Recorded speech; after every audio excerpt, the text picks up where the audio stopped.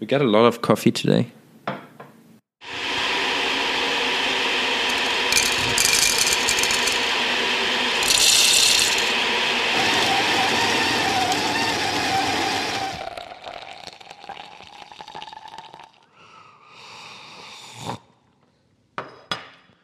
We went to the Apple Store to try the keyboard. I just dropped proof of our homework into the show notes.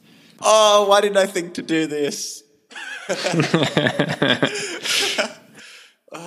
should have stopped by one lunchtime or something. We went there to try the 2018 MacBook Pros. Oh, I'm going to do this tomorrow. Good idea. Good idea. It's not a big difference. I like the old one better. I don't know if it was just like me being weird when I started typing on it, but somehow I felt like I put a lot more strain on my hand while typing. And I'm not sure if it's because it's softer and it's less of a travel, and it's like I'm sort of like holding my fingers in a different position because of that. But somehow I felt like just above my like knuckles, it was hurting a bit. Are the keys harder to press? A little bit. I'd say no. I would say it's a little bit harder, but they also travel less, so it just feels very different. Okay. I would disagree with both. For me, it actually felt better, if anything, but it's so close that it doesn't really matter. Like if you like the 2017, you'll probably be fine with the 2018. If you hated the 2017, you probably won't love the 2018. Yeah, it's not like, oh, I wouldn't buy this one because I love the keyboard on the 2017. It's not that big of a difference. But just if I have a like direct comparison, I think 2017 was nicer for me. But I also don't feel like, I mean, it was super loud in the Apple Store, but I didn't hear much of a difference on it. I feel like it's more of a progression. If you try the 2016 and then the 2017, the 2018 is kind of a progression from there. So they're a bit less clicky, a bit, I don't know, the sound makes it feel a bit more, I feel like the 2016 felt a bit clicky. It felt plasticky clicky. So now I would say the volume is about the same, but it might be like lower frequencies. It feels a bit more sturdy, heavier. It just feels a bit more, to me it feels and sounds a bit more premium and less flimsy. Yeah, it felt a bit more like controlled clicking, I guess. Yeah. It sounds very much like the change from the 2016 to the 2017. Like if you had described the change exactly the same, I'd say, oh yeah, it's true, yeah. Because I actually quite like the 2016, but it is very clicky and the keys do feel cheap. Yeah. That's not the case with the 2017, but it's almost nicer to type on the 2016. Yeah. Yeah, I'd agree with that. Until something goes wrong. So, back to MacBooks. I was kind of looking into my different options with like the new MacBooks coming out and me preferring desktop computers. So I was just kind of going through my options. And I kind of saw three potential options: the MacBook Pro 13-inch with Touch Bar, the MacBook Pro 15-inch, and the iMac with 27-inch. So I looked into those three options, and so what I knew after using this kind of the MacBook Escape for, how long have I used this now? 4 months, 5 months, or something like that. I knew I needed at least 16 gigs of RAM. And I wanted something with a bit faster CPU. So the Escape is kind of in the very bottom. And I know it's for anything that I want to use as a main computer, I need something that has more horsepower than this. So I looked at the Pro 13-inch with Touch Bar with 16 gigs of RAM, 512 gig SSD, which in Canada would be $2,889. And then I would also obviously want like some larger screen. So the LG Ultrafine 5K, I think is 1,700 here, so it would come to a total of 4,589. Then the MacBook Pro 15-inch comes already with 16 gigs of RAM, would also upgrade that to the 512 SSD. And the base level i5 CPU, we would look at 3,439, which is 5,139 with the ultrafine 5K.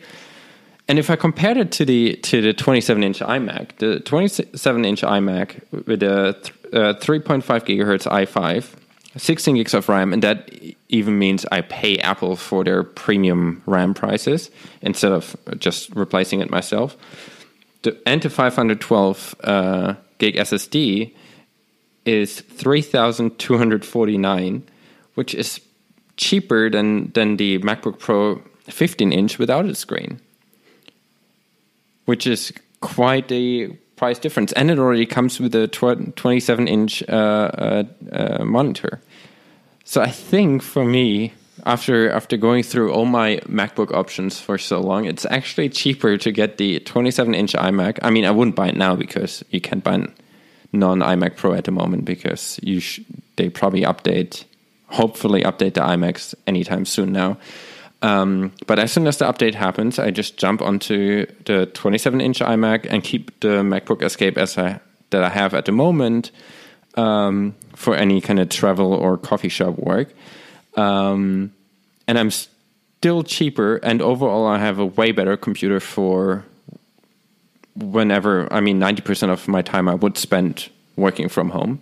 So it's cheaper, way more powerful, way quieter, probably less throttling when actually using the CPUs, and I get a better GPU. So I think that's where I landed now. So just waiting for Apple to release new iMacs.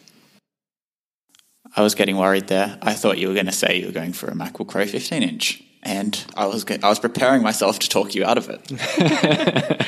But I don't know. I feel like this is also quite an annoying situation to be in, because now you have to wait for the iMac, because it really doesn't make sense to buy the iMac that's out at the moment, because it's something that they will release very soon. But you're still stuck with this computer that you don't really like, that's too slow for what you're doing. And you're working from home most of the time. It's not like you're at coffee shops every day and working there every day. So it is an annoying situation to be in. But now I'm kind of in the situation a lot of Apple fans are for a long time, thinking that Apple will update a computer soon, just waiting for it to happen and then jump onto it. And if I'm lucky, I'll actually be able to do that soon.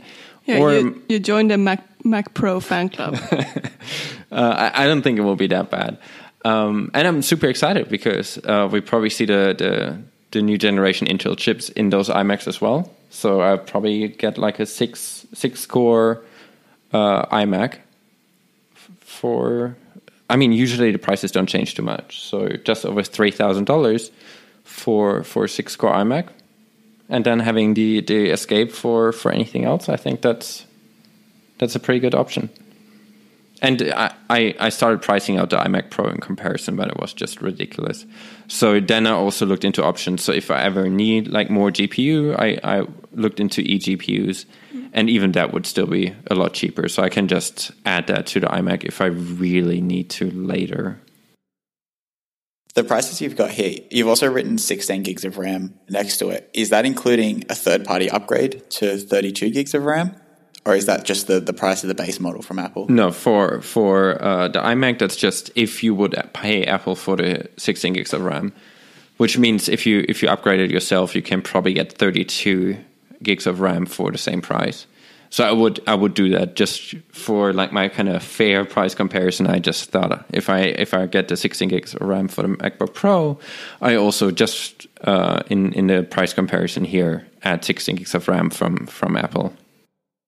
Okay, yeah. Knowing you, the 16 wouldn't be enough. Yeah, I would probably go with a 32, but it would be the same price as the 16 if you pay it. I think Apple charges roughly 300 for the upgrade to 16 gigs of RAM, and for 320 or so, you can get 32 gigs of RAM from a third party. So you actually think you won't go with the iMac Pro? Yeah, I had a look. I mean, it kind of depends. I think for It depends on the next upgrade. I think the next, if Apple puts in those 8th generation Intel processors into the iMac Pro, we get quite a long way towards the performance of the iMac Pro. I wouldn't get like one of the crazy spec iMac Pros anyway. But if we're looking at like the base model iMac Pro, I think the next generation Intel chips are getting pretty close to that performance. You lose ECC RAM. But I think I can live without that. The only other thing I really like about the iMac Pro is the new cooling solution. But we'll see. It's hard to make a purchasing decision before knowing the actual update and the actual iMac that's coming out. But just from what I expect to see, assuming we see the same iMac that we have at the moment, just with the newer Intel chips, probably small GPU bump, I'd be more than happy to live with the small compromises. I'm trying to compare it in the price range of the MacBook Pros. Yeah, I think that's a healthy sort of angle to look at it from, because I think otherwise, if you're only looking at getting the iMac, instead of comparing it to a MacBook, you might just compare it to the iMac Pro, and then I think you sort of feel like, maybe I should just take that extra stretch and pay the extra money. And I think then it can get really, really expensive. But if you see this more as an upgrade from a MacBook, I think you get the performance improvement that you want, and it's still a really good price compared to the Pro. I have a feeling that you might be very interested in buying the Pro machine once we know more about this. But yeah, I think an iMac would be enough for you. My money is still on Kai ending up with a Pro. And a Tesla. It's just a really bad time. It's just a really bad time to buy an iMac Pro right now, just because it's been on the market for quite a while. If I wanted to iMac Pro, I should have bought it basically on the day it was released. I don't really like buying like a week after release. I already think it's too late to buy an Apple product. But don't you think they might release an iMac Pro when they release a new iMac? No, I don't think so. I'm not expecting that. If they would that make your decision more difficult? Yes. So that's the situation I can imagine us being in. So they release both of them at the same time, or at least a spec update to the iMac Pro, and then I think it will be a lot harder of a decision to make. I don't think there are any new Xeon CPUs coming out in that time. So I don't think I'll have that problem. What I can see myself doing is whenever the new Mac Pro is coming out, potentially going to that. If Apple again releases a proper 5K, 8K, whatever monitor with the Mac Pro, I could consider getting rid of the iMac, get a Mac Pro, and then keeping some smaller 13-inch MacBook Pro for kind of on-the-road work. I think that is a reasonable option that I can see myself going. Because I really like desktop computers. I'm not a big fan of laptops.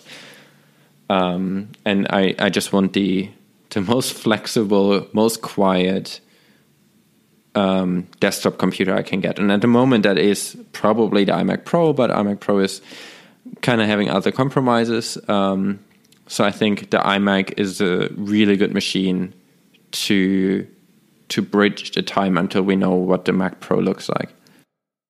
So the other thing that you've put here in the notes that's interesting is you'd be looking at a 512 gigabyte SSD.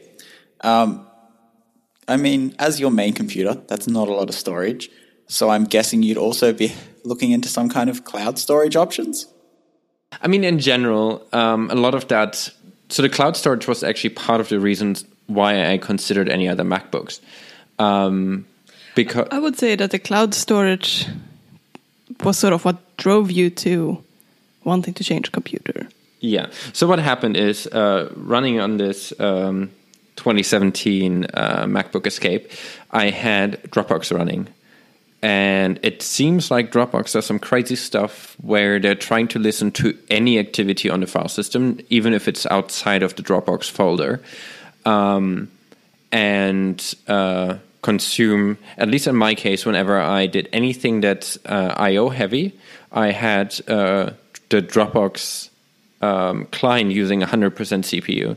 So I thought there was something seriously wrong with my my MacBook, because it was constantly on 100% CPU and the fans were in full volume, and I ran through the battery in 2 hours, and I couldn't figure out why. Until I started digging into Activity Monitor and noticed that, I don't know, over the last few weeks I must have done a lot of I/O heavy operations, like even just downloading anything from the network. Dropbox would constantly run on 100% CPU. So after then, just killing the Dropbox app, the 13-inch MacBook Pro Escape actually got somewhat usable for me again. So a lot of the hate on that machine from a few weeks ago is actually slightly lower now, because it seems to have all come down to the Dropbox client going crazy. And it seems like a few people have that problem, but the only suggestion I've seen from in the Dropbox forums were either to get rid of all the symlinks in your folder. I don't have any symlinks in my Dropbox folder. Or to downgrade from the beta to the release client, which I've done in response to that post, and I still see the exact same thing. Anytime I copy any large files, download anything from the network, even sometimes when I don't know if it's Safari writing things into the cache, even when browsing the web, sometimes Dropbox would just go and use 50 to 100% CPU. And then I obviously, as a result of that, had to find a different cloud storage option. Yeah, that's interesting. I haven't used Dropbox on any computer in a while, but the two I have used semi-recently, Google Drive and OneDrive, are both pretty good. I'm running my computer's the model before yours, so it'd be slightly slower in general, and have never had any slowdowns or anything as a result of either of those syncing services. I think iCloud's probably more problematic than OneDrive these days. But yeah, it sounds like a Dropbox problem. Yeah. I'm surprised that it's not more people having this problem, or people are just not noticing that they have this problem. I don't really know what's... I don't know. I'm not sure. Do people usually have their Dropbox syncs running all the time now? Maybe it's something like that. People just... No, usually you would want to have... The way most people would use Dropbox is that it's just a folder on your system that always syncs. So I don't see people turning the client on and off on demand. Did you restart... did you just delete Dropbox from your computer now, or did you try reinstalling it in between? I tried clearing all the preferences, removing it, downloading... Because I downgraded from the beta to the regular client, I cleared the preferences... removed the beta client, installed the stable release client, and still same issue. Yeah, and then I went kind of into trying all the different cloud options. So I had a look at Apple's iCloud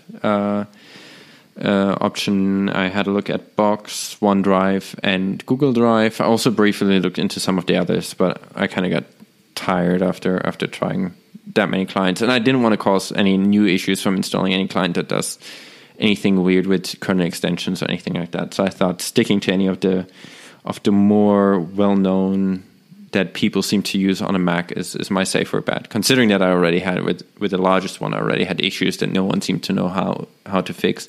I figured staying with any of the bigger ones is probably a safer bet. And iCloud Drive in general is I kind of like that it's built into a system. Pricing is fair, but you don't have the ability to share folders. And I sometimes have weird issues. I don't know, Zach, do you have issues with merging changes between multiple computers, or when you work offline and you go back online? Very, very rarely. Nothing that's ever been catastrophic, but I do notice sometimes it's slow to sync, or that it would just sort of be stuck on a particular file for way too long and have to restart the computer. None of those issues sort of happen with the other syncing services that seem to be a bit more thorough. But really where iCloud falls down, as you mentioned, is not being able to share folders. That seems like such an oversight right now. Yeah, it's so frustrating. But it's really a pain. Yeah, like we notice it now. We'd love to share our documents for this podcast on iCloud. Yeah. But the solution at the moment is to share individual files with each other because we can't share a folder. It's such a mess. Yeah. And then when you wanna find one of the files that we shared earlier, you would think that it's just like in your iCloud, or like if it's a Pages document, it is in the Pages it is in the Pages folder. But often when we share like actual audio files, I just can't find them in iCloud. It's not really easy to search there. So if you have all those documents just sitting around, it's really hard to find them. And because it's file levels syncing or sharing and not folder, you can't really have a structure around the files. I know. So I like to just have a folder that we call SoCast, and then we put some kind of structure in by episode title or episode number, and then we can share that and everyone can organize around that. But now we share individual files that you then have to all three of us have to do the organization work 3 times. But I couldn't even move one of mine. I created my own folder structure in iCloud, and I want to move it around. And one of the audio files that we shared early on wasn't even movable. I couldn't move it into a different folder. Maybe that was that specific file, and I did something wrong. Have you guys experienced this too? Look, firstly, I doubt it was you doing something wrong with iCloud. It's almost always iCloud's fault. I haven't had those super weird issues. I have had, remember when we were sharing Keynote documents, Marlon? There would be times where I'm like, yeah, I've put my changes there, and you couldn't find them. And they just, on my computer, it was like, oh yeah, they're there, definitely. And on yours, they were non-existent. Yeah. And it was only after logging into the web interface that I realized, oh, my changes actually didn't sync. Yeah. So yeah, iCloud does have a lot of issues around shared documents and shared files and not shared folders because they don't do those. Yeah, it's a strange system. Well, that's one way of eliminating a problem. Exactly. Yeah, and I tried to stress test iCloud iCloud Drive with just having my Xcode project in iCloud Drive, and then working from that for about a day. And just in that one day, I had files that reverted back to previous revisions randomly, and some files that would kind of ask me, hey, which version do you want? The one from 1:12 p.m. or the one from 1:12 p.m.? And things like that. But I also think that you even tried to sync everything that we had related to podcasting to upload that to iCloud, and it took a significantly longer time than uploading it to Google Drive. Do you know how much data you were trying to upload? I mean, the total data was, I think, 3 gigabytes. But the problem wasn't really... So the large files sync quite quickly. But then there were some small files. There was, like it said in the end, trying to upload 57 of 57 kilobytes. I'm 57 kilobyte in, and it would just be stuck there for a day. And I restarted the Mac. Even now, I still have... Now we're at 196 kilobyte of 896 kilobyte of 896, uploading 2 files. And it's been stuck there for days. I restarted the Mac. I killed the Finder. Nothing seems to fix that. Anyway, so that was kind of disqualifying iCloud from a Dropbox replacement for me. So I looked into Box Next. Box seemed alright, but for us it didn't really work because they had a 250 megabyte file limit. So for some of our recordings, they're way bigger than that.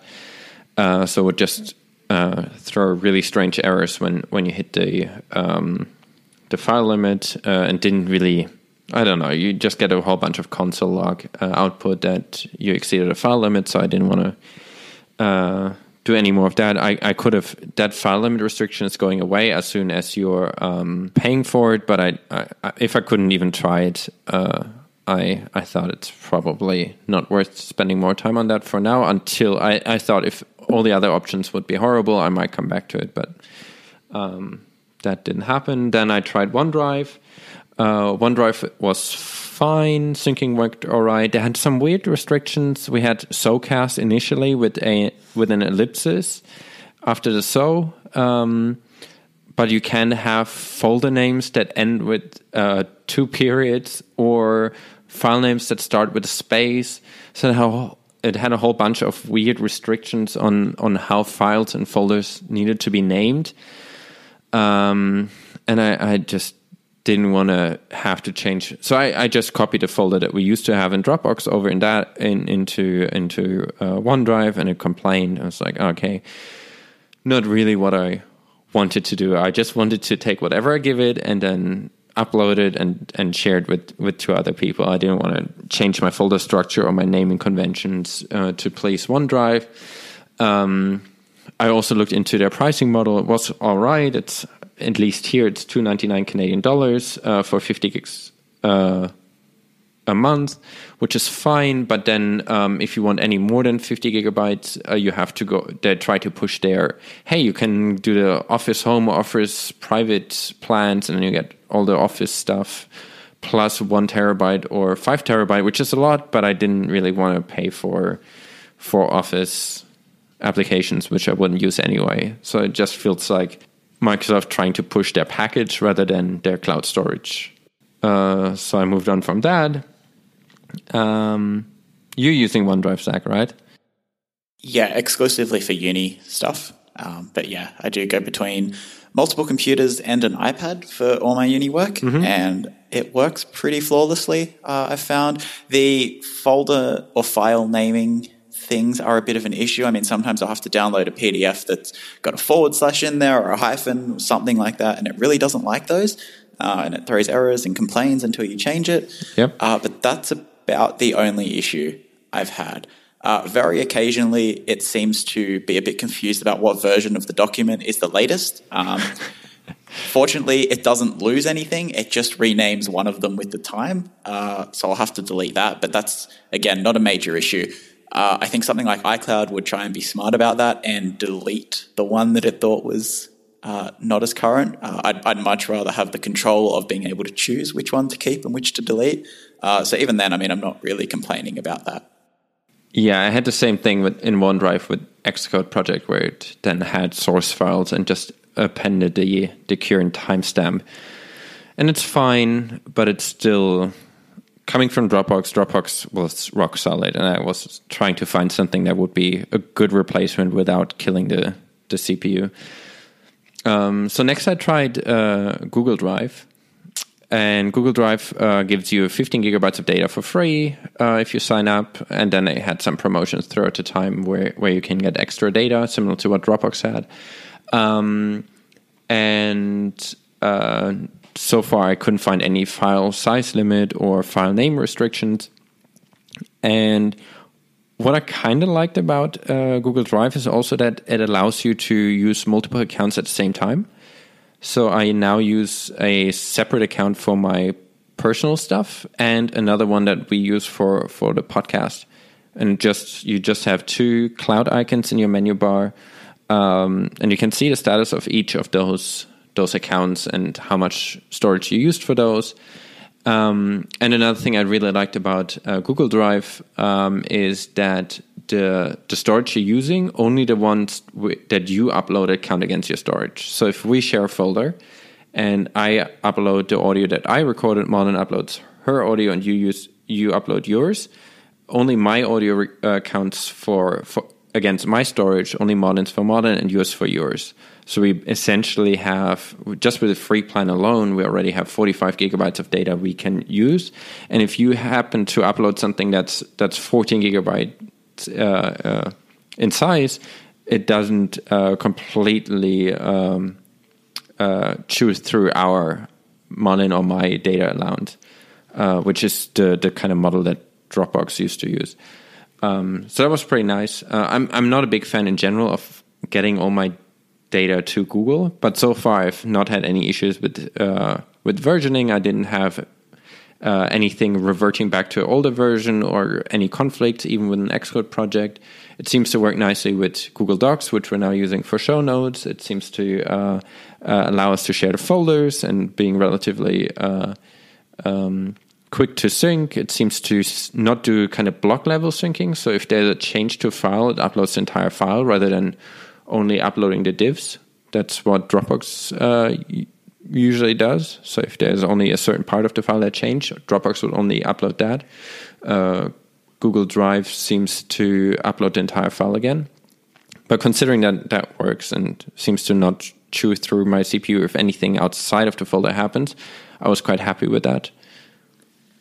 I was wondering, you mentioned that one of the benefits with this is that you can have different accounts at the same time, or you can separate it into owners. Do you still have to, both of your accounts, your personal and the one that you have for other things, are they paid for as one account, or do you still have to pay per plan if you would want to upgrade? No, that means they're run essentially as completely separate accounts for everything. So I have one Google Drive folder that's called is my Gmail account, and one that I use through Google Apps. So my kind of domain that's managed by Google, and they're completely separate. I can upgrade only the Gmail one, or only the business one, or both separately and pay twice. Right. But they're running completely as separate things. Okay.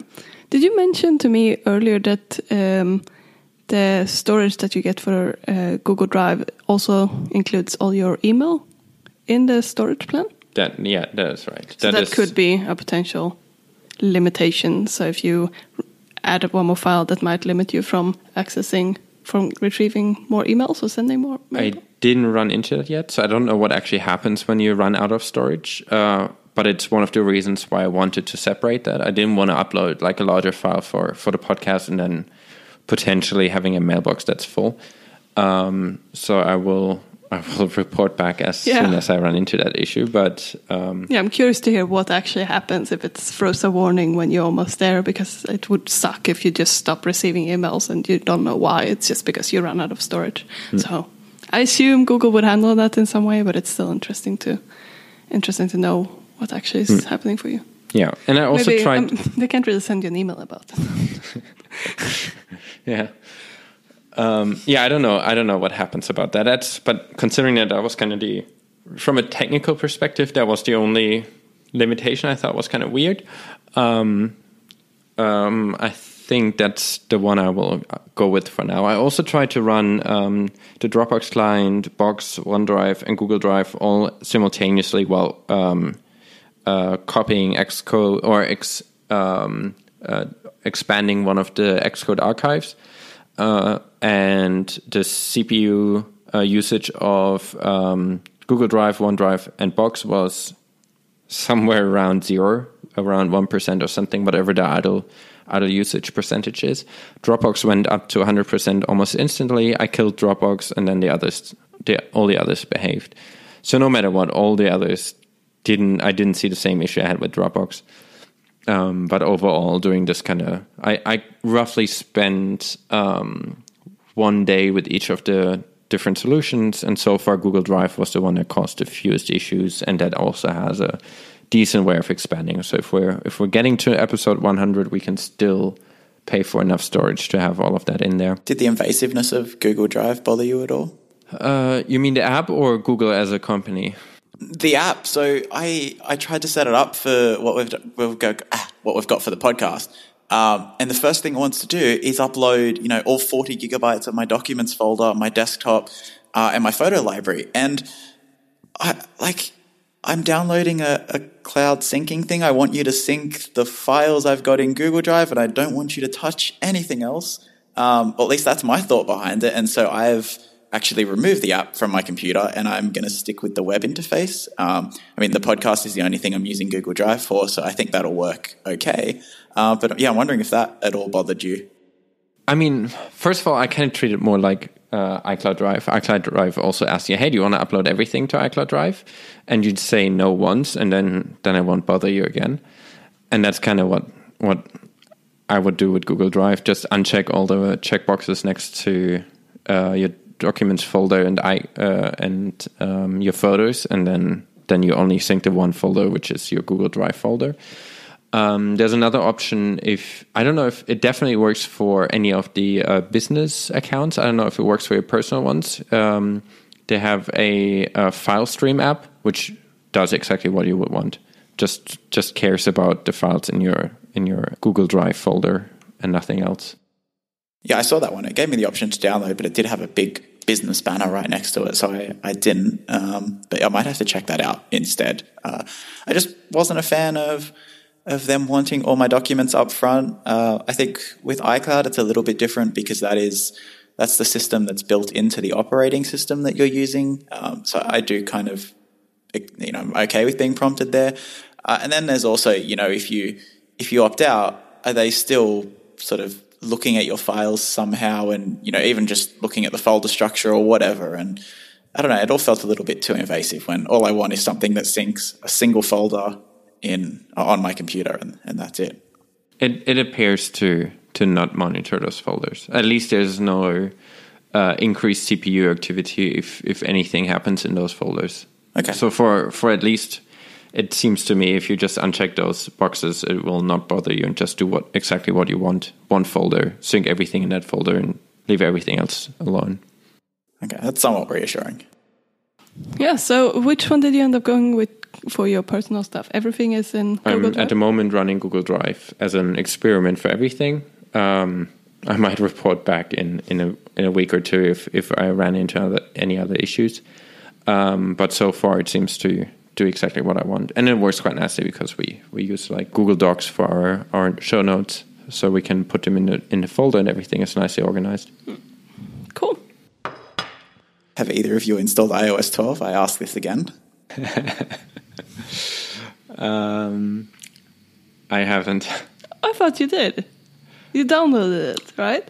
I installed the beta profile, I downloaded it, and then I saw on Twitter somewhere that someone said that the pictures... This sounds like a very legit source.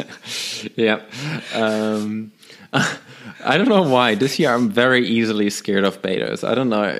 I didn't really have bad experiences before with any of the betas. A lot of people complain about what kind of horrible experiences they had with their betas. I haven't. I have a lot of issues with iOS 11, but for some reason I still haven't updated. I'm going to fly to Vancouver, hit the install button, and come back. I installed a beta profile. I downloaded beta 4, but I haven't hit the install button yet. I don't know what I'm waiting for. I told myself I will do it again today. We'll see. We'll see if I get there. How about you, Marlene? No, I haven't. But I'm also not...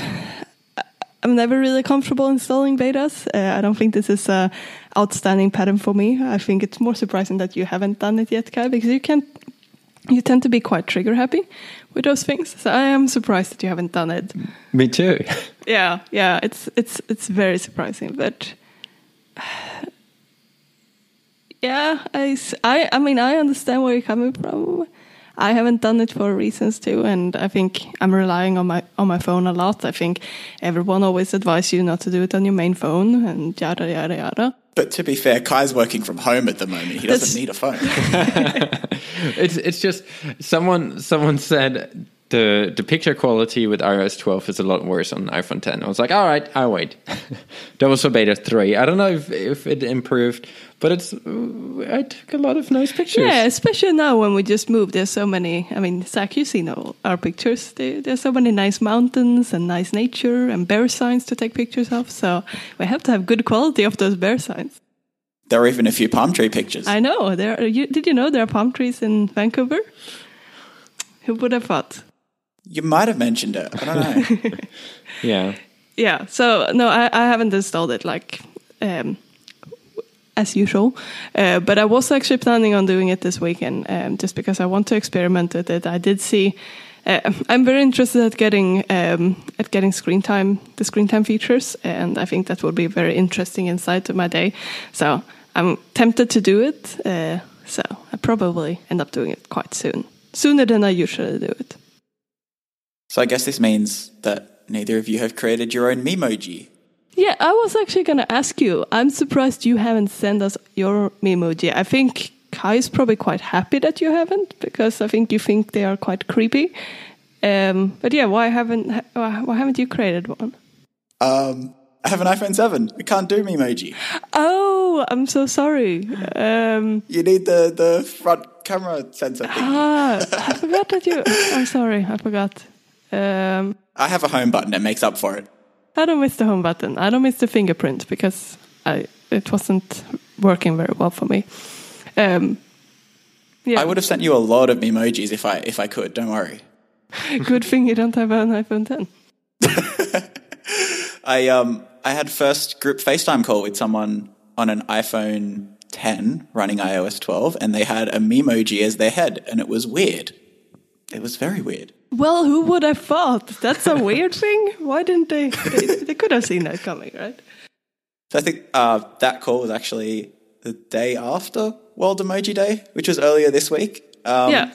And I kind of wanted to mention, I don't know if either of you saw the leadership page on apple.com, which has Yeah, I have. a list of the dozen or so executives of Apple. Yep. They all updated their portraits. I don't think it's up anymore. Oh, yeah, they've probably taken it down. I don't think it's up anymore. So if you go now, that's hard to see. But there are some. I mean, a lot of people took pictures of them and uploaded them on Twitter, so you could easily Google for it and find it. But yeah, it was a clever idea.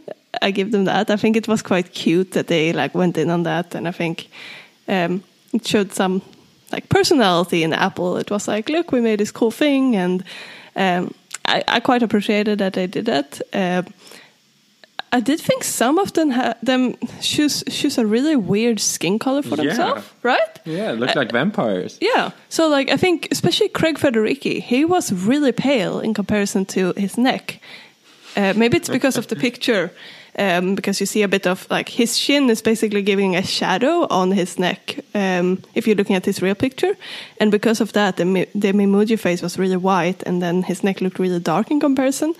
But it was really quite strange. I don't know. I feel like they could have reviewed it and then maybe edited their face colors before uploading. Do you have a favorite? I quite liked Johnny Ive. Yep, same here. I mean, it was so similar to his actual picture, and I really liked that he wasn't smiling in it. I can't tell a difference. I know. And he also had those really big round eyes, and I think it fit quite well with how he actually looks like. I'm just glad to see they left the background white. Yeah. Yeah, we found it. So yeah, Craig Federighi has a really, really white, pale face. Who's your favorite, Zach? Yeah, I would agree with Johnny Ive. I thought that was pretty good. Phil Schiller almost looks like a rock star, interestingly enough. Yeah. Angela Arendt, as fashionable as always. These do a good job of portraying the person behind them. Tim Cook doesn't really look like him. Yeah, there's a few that I sort of go, it doesn't really look like them. Yeah, I wouldn't have. I don't think if you would have showed me Craig's Memoji out of context, I don't think I would have recognized who that's supposed to be. Yeah, you're right. I'm looking at Phil Schiller now. It's a really good picture. He looks like it's very beach boy, surfer guy. It's a pretty good Memoji. So Californian. Yeah, I would say probably for me it's Angela Arendt or Phil Schiller. Yeah, I still like Johnny Ive. There were also some more emojis being released. I didn't look at the whole list, but I know that there were a lot more skin colors and a lot more hair colors, or just combination of hair and skin colors. So it was quite good, I think. I think it's good to have some more representation. They're more... I don't think we ever had any emojis with red hair before, but they added that now. So that's quite good. Yeah, definitely. I think it's great to see all the new emoji. I'm hoping that means at some point soon we'll get emoji search. Just there's so many of them now, and it can get really difficult to find the specific one you want. And also, I'm wondering, is this the earliest that Apple have announced their emoji? I mean, I know normally they ship with the X.1 update at the end of the year, and they usually will announce it around September. But I think is July the earliest they've announced new emoji that are coming later that year? Yeah, it does sound quite early. I'm honestly not that up to date with when they usually release them. But you're right, they usually release it with a version. So that is quite early. Yeah, because it tends to be... the new spec from the Emoji Consortium, is it? Get released around this time, and then we get a preview. I think it's usually around September or October when the first beta of the X.1 update comes out. But I could be wrong. I basically use the same 5 emojis. I think I'm not much of an emoji expert. I started following this bot on Twitter, and it's called Least Used Emoji Bot, I think. I'm just getting it up. Yeah, it's called the Least Used Emoji Bot. And every day it tweets with the least used emoji. And for the last 77 days, as we record, the aerial tramway has been the least used emoji. And I'm guessing it's just looking at tweets. Okay. Yeah, so it's looking at emojitracker.com, which is analyzing tweets and looking at the most used and stuff. That makes sense that you wouldn't have an aerial tramway because it's in the middle of the summer. So I wonder, maybe it's not going to be. It's going to be a lot more used in the winter. I'm rooting for this emoji. I think it will be popular soon. Yeah, clever. Yeah, that would make sense. Are you forgetting that it's winter in some places still? Yeah, but you can't ski in that many places in Australia. Yeah. And at the places you would be able to ski, I know I will offend someone, but at the places you would be able to ski, it wouldn't be any receptions. You could send emojis. Yeah, I can't argue with you there. Also, most of the world where you would ski it's summer at the moment. Australia is not a world-renowned... North American center of the universe. Australia, no matter what, you can't tell me that Australia is a world-renowned ski resort. I have never heard anyone. Oh, I'm going to Australia this year for skiing. We have Threadbow. Come on, mutual friend Pat Murray is there like every weekend. I lived in that country for 5 years. I've never heard those noises you just made before. Threadbow or Pat Murray or skiing? The first one. Oh man. Don't worry, to be fair, I've never been there in many years of living here, or my whole life. I've never met an Australian that went skiing in Australia. I met Australian skiing in Australia, but that's the only people who I heard skiing in Australia.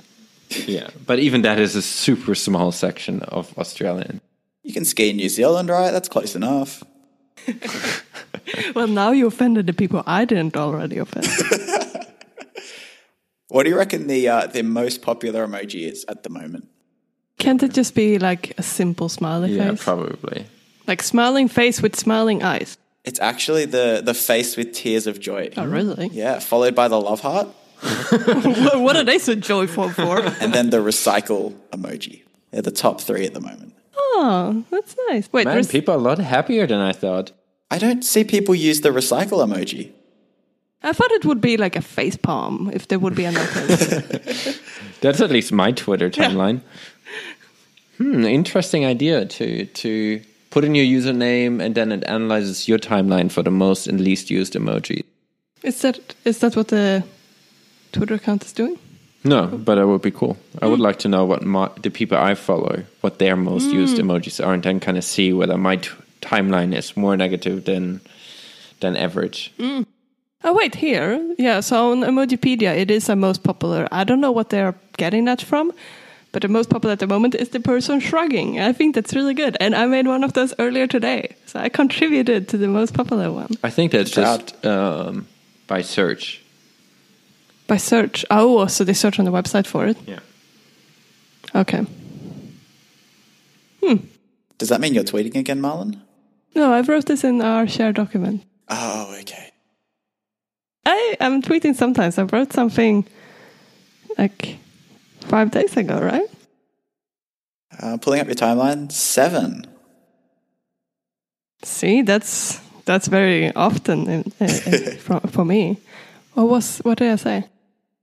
I'm ready for my first Canadian football game with a popcorn. Yeah. It was pretty good. The popcorn. No, the game was also really good. So I don't know if you saw what Zach tweeted. You mean somehow Zach had a weird bug in his WatchOS 5 where for some reason his moving streak. So I thought when I read your tweet, I expected it to be that I thought that you somehow managed to cheat the system or somehow work around the time zones. So if anyone ever traveled back from WWDC to Australia or New Zealand or probably parts of Asia, you will have a time zone gap, which causes you to basically lose a whole day. So you're losing a whole day of your move goal or your movement streak. So if you're in the middle of a move streak, it's just going to end there because you can literally not fulfill that day. And Apple doesn't have rest days. Exactly. And that's why I thought when I saw that you had managed to keep your move streak, I thought that you found a clever idea of like resetting your time zone when you came back, or setting it back an hour by like every day, and then you managed to get back to Australia time without losing a day. So how did that happen? I really don't know. I did absolutely nothing fancy, nothing to try and hack the system. I just accepted that I was going to lose my move streak and got on with my life. The reason I hadn't noticed until now, which is almost 6 weeks after getting back, is because while I had a streak going, it wasn't enough to trigger the, you've hit your longest move streak notifications every day. And then I think it was Thursday night when I closed the rings for that day, I got your move streak is now the longest it's ever been, or whatever it is. And and then I decided to go back and look through my history, and it seems like I did actually close the rings every day in June, or at least according to the activity app. And you would never know that I missed a day in the air. The day that I should have missed, I have 3,500 kilojoules burnt and 80 exercise minutes, which is absolutely not true because I was sitting on a plane. There's no way I got even a single minute of exercise in, because as soon as you land, your time jumps forward a day.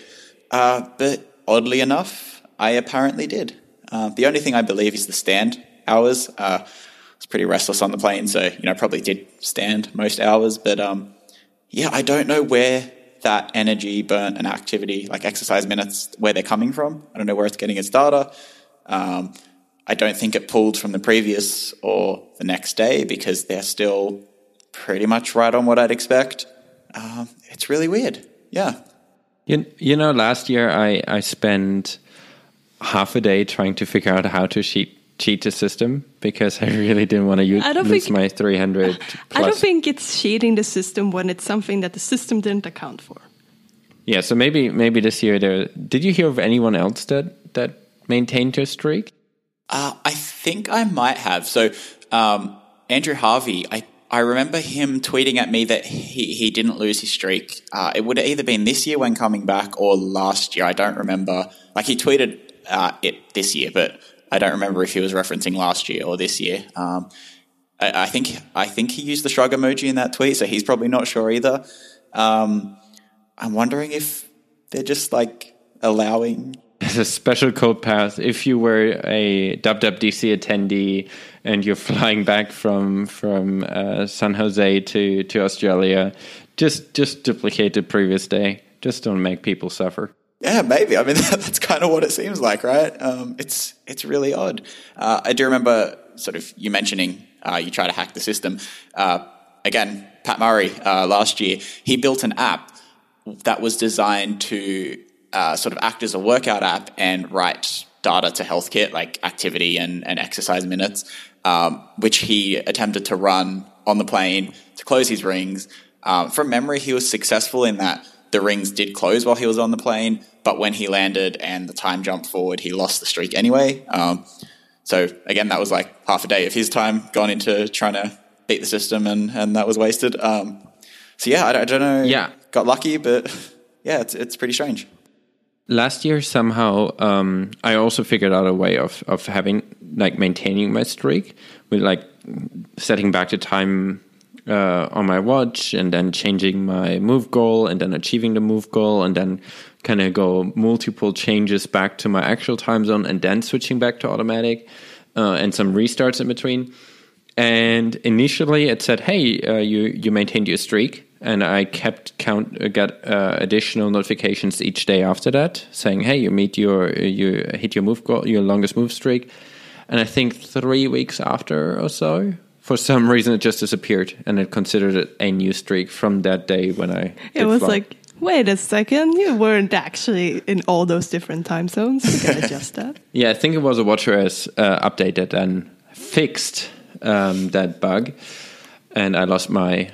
Which was even worse because there was nothing I could do at that point because it was like 2 or 3 weeks after I was coming back. But I just saw now I actually have, as of today, I have 400 days of making my move goal every day. So nice. Longest move streaks, 400 days. Congrats. Thank you. So that would be every day since coming back from Dub last year? That is correct. Not bad at all. I have 196 days. Not bad Which is either. not great, but it's all right. I'm going to try to keep that now. I think in the beginning, or often when I lost my mood streak, it's been because I've been having a cold or been like really sick and couldn't really go out and exercise or take longer walks. But what I did start doing now is to actually lower my move goal on those days. I know it's not like I'm not feeling completely satisfied with that solution, but I also feel like it's healthier for me to actually take that day and rest if I'm sick. So that's why I decided to just take it down to something reasonable that still sort of forced me to get out of bed and move around a little bit, but I didn't want to get to that point of exhaustion that was unhealthy when I'm having a cold. And I think that works quite well now. So hopefully I will keep it for a bit longer. It's getting late now. I think we should wrap it up. Good talking to you, Zach. Yeah, it was good talking to you both. Talk to you next week. All right. Bye, Zach. See you next week.